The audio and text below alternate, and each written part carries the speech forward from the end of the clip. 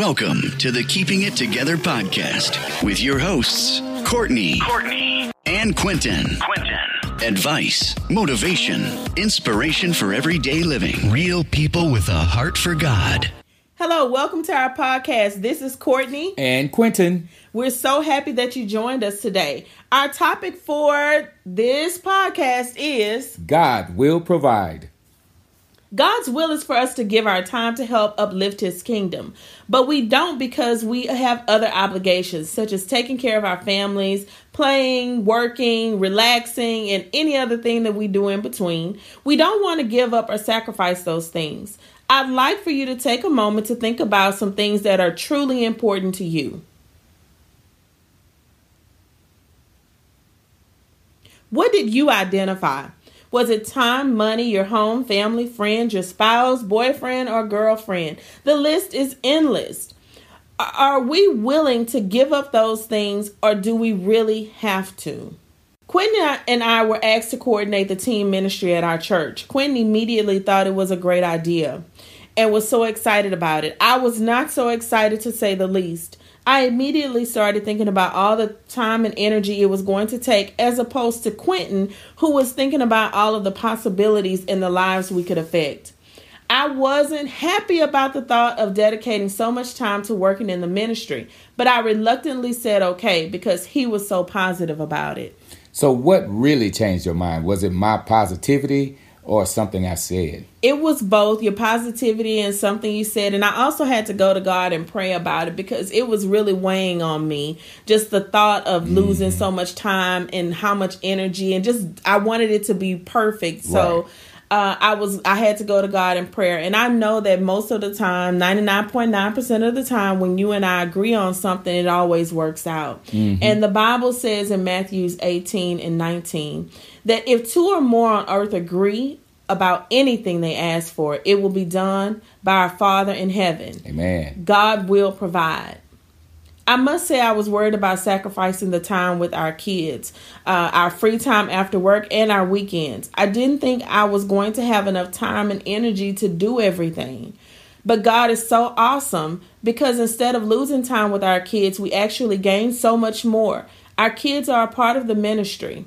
We are with them even more. We gain memories, more time to share the word of God with them. Our kids are in our Bible classes and actually look forward to going. And that is really tremendous to say for teenagers.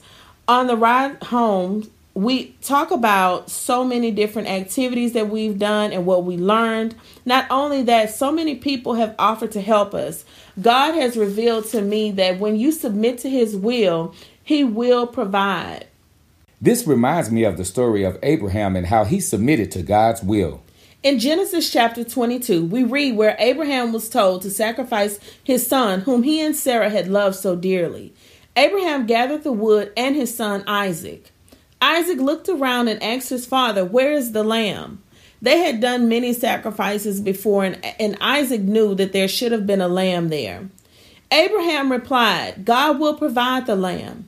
After a 3-day journey, Abraham was about to submit to God's will and kill his son. Lo and behold, an angel appeared and told him to stop, and a ram appeared in the bush, and Abraham sacrificed the ram instead of his son. What can we learn from Abraham to apply to our own lives? There are 3 key points I want you to take away from this. We have to have patience in God. 3 days had passed before Abraham found a place for the burnt offering. If that was me, I would have turned around. I'd have been like, "Oh Lord, no, this is my son. I love him dearly. I cannot go through with this." 3 days had passed. That is too much time for you to be thinking about what God has told you to do. But you have to have patience in God. And thank God he didn't. That's why he didn't call you to do that. He called Abraham. So to learn the lesson before you get your blessing, God is not going to give you a blessing without making you better through your test.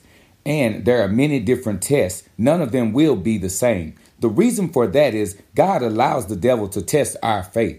He wants us to become better Christians by turning to him and trusting in him with all of our heart. Patience allows us to talk with God, spend more time with him, becoming intimate with God.